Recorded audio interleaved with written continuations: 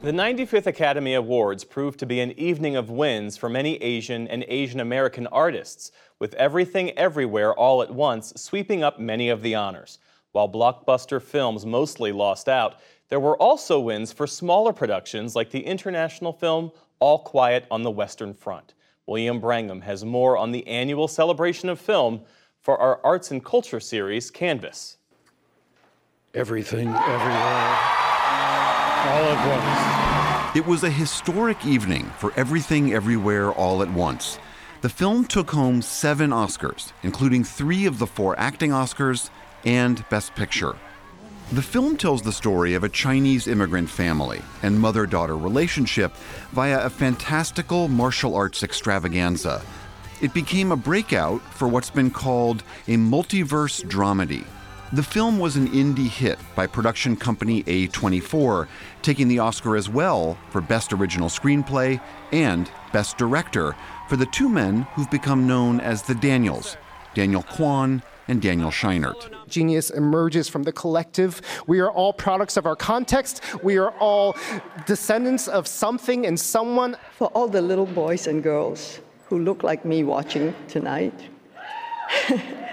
this is a beacon of hope and possibilities. Michelle Yeoh became the first Asian woman to win an Oscar for Best Actress for her role in Everything Everywhere All at Once, and the first person of color to receive the award in 20 years, since presenter Halle Berry won it. They say stories like this only happen in the movies. I cannot believe it's happening to me.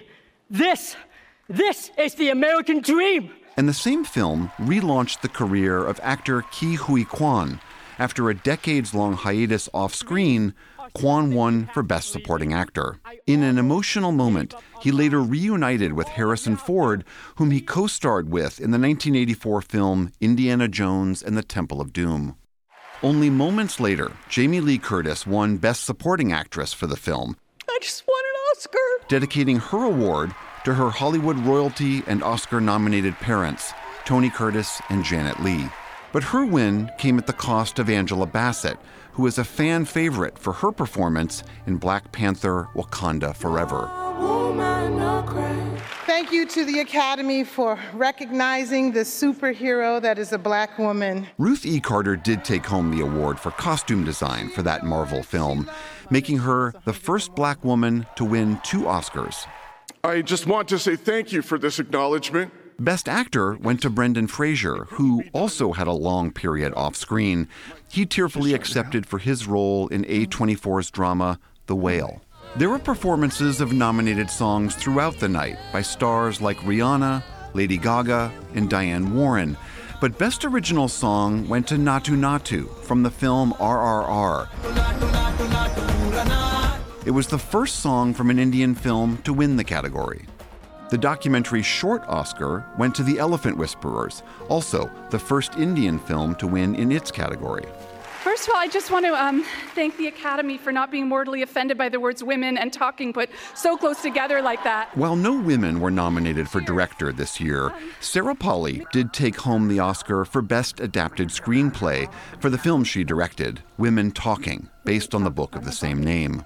The documentary Navalny, about Russian opposition leader Alexei Navalny and the plot to assassinate him, won the Oscar for documentary feature. From Germany, All Quiet on the Western Front, based on the World War I novel by Erich Maria Remarque, took home 4 awards for cinematography, production design, original score, and Best International Film.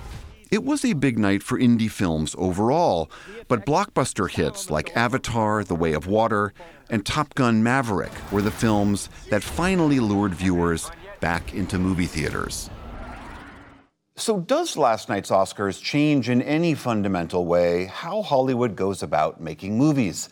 For some perspective on that, we're joined by Justin Chang. He's the film critic at the LA Times.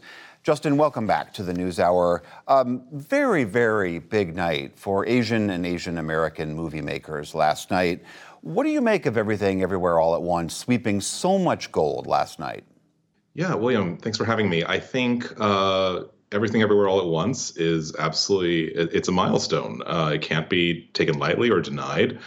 I personally wish it were a better movie. It's funny, in writing about the film, I've described it as, I don't think it's remotely the best picture of the year, but in some ways it was the movie of my year and the movie of a lot of people's years because I kept thinking about it, because this was a movie that people loved and people hated. It was extremely divisive. And I am very much of two minds about the film.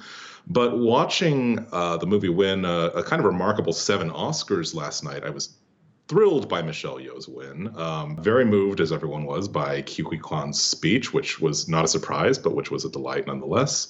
And there is something very significant about a movie about this scrappy, dysfunctional Chinese-American family winning 7 Oscars. I mean, there is something remarkable about that.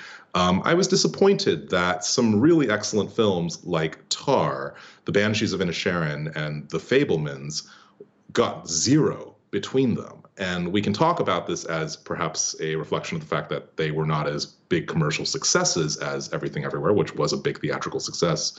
But I think that's a shame, because that is very 7 Oscars for one movie, and for that movie to be Everything Everywhere is disproportionate. It doesn't reflect just the actual diversity and quality of the year in cinema. On that issue of diversity, I mean, Hollywood and the Oscars has been trying to make movies and to celebrate movies that better reflect the diversity that is this country. Do you think, I mean, all your criticisms aside, the points that you're making aside, do you think that this night does change the way movies get made going forward? Because this is a remarkable, when you look at who is in front of the camera in that film and what that film is all about, does that change things in a fundamental way? Yes, it absolutely does. And quite apart from my feelings, anybody's feelings about the movie, love it or hate it, it absolutely changes it. Michelle Yeoh, in her speeches this season, says for every little boy and girl who looks like me, it's not just the decision makers, it is for the very talented people who will maybe pursue their career dreams and think that they have what it takes. How exactly this will change anything, what decisions will get made going forward, that remains to be seen. And we've sometimes seen that people can be very tokenistic about this kind of thing. People can say, well, if we just have a very sort of perfunctory kind of representation, then we've done our due diligence. And that's not good. Nobody needs that kind of representation. But you also do look at past Best Picture winners, like Everything Everywhere, like Parasite, like Moonlight. The definition of what a Best Picture can be is changing, and I think that is a very encouraging thing in terms of just what types of stories are being celebrated and who is fronting and telling those stories. Indeed, it is a remarkable tableau we saw on stage last night. As I mentioned, while they didn't get as much love from the Oscars, 2 very big blockbusters did seemingly break that frozen reluctance that all of us pandemic-weary moviegoers had and suffered through and got us back into the theaters. Do you think that is, are we done with the pandemic as far as movie-going? I certainly hope so, because I feel safer in a movie theater now. I still mask up in theaters, but I feel like it is an activity that I feel like there is this hunger to get back to theaters, and it's worth noting that even though it wasn't technically a studio blockbuster, Everything Everywhere, I think, developed its incredible cachet and devotion in the industry, partly because it was a huge success. A very low budget movie that made many times what its budget was. And so that is a success story very much in itself. So it remains to be seen. I think that from what I understand, this coming year, I mean, with the pandemic in 2022, you had Top Gun, which was a holdover, and you had Avatar, but they were still holding back some of their inventory. And I think this year they are, the studios are going to be back in what they hope to be close to full force, like pre-pandemic full force. But I also hope that that doesn't slight the great films that I think are really worthy of Oscar recognition and that benefit from this kind of attention, which is movies that premiere at film festivals, movies from other countries, independent movies, documentaries. I hope that there is a really healthy hunger and an appetite to see those movies in theaters on the big screen as well. Me too. Justin Chang of the LA Times, great to have you back on. Thank you so much. Thank you so much for having me. And as part of our ongoing arts coverage, we recently spoke with some of the now Oscar winners, including actress Michelle Yeoh and Sarah Polley, the screenwriter and director of Women Talking. You can watch those conversations online at pbs.org/newshour. And that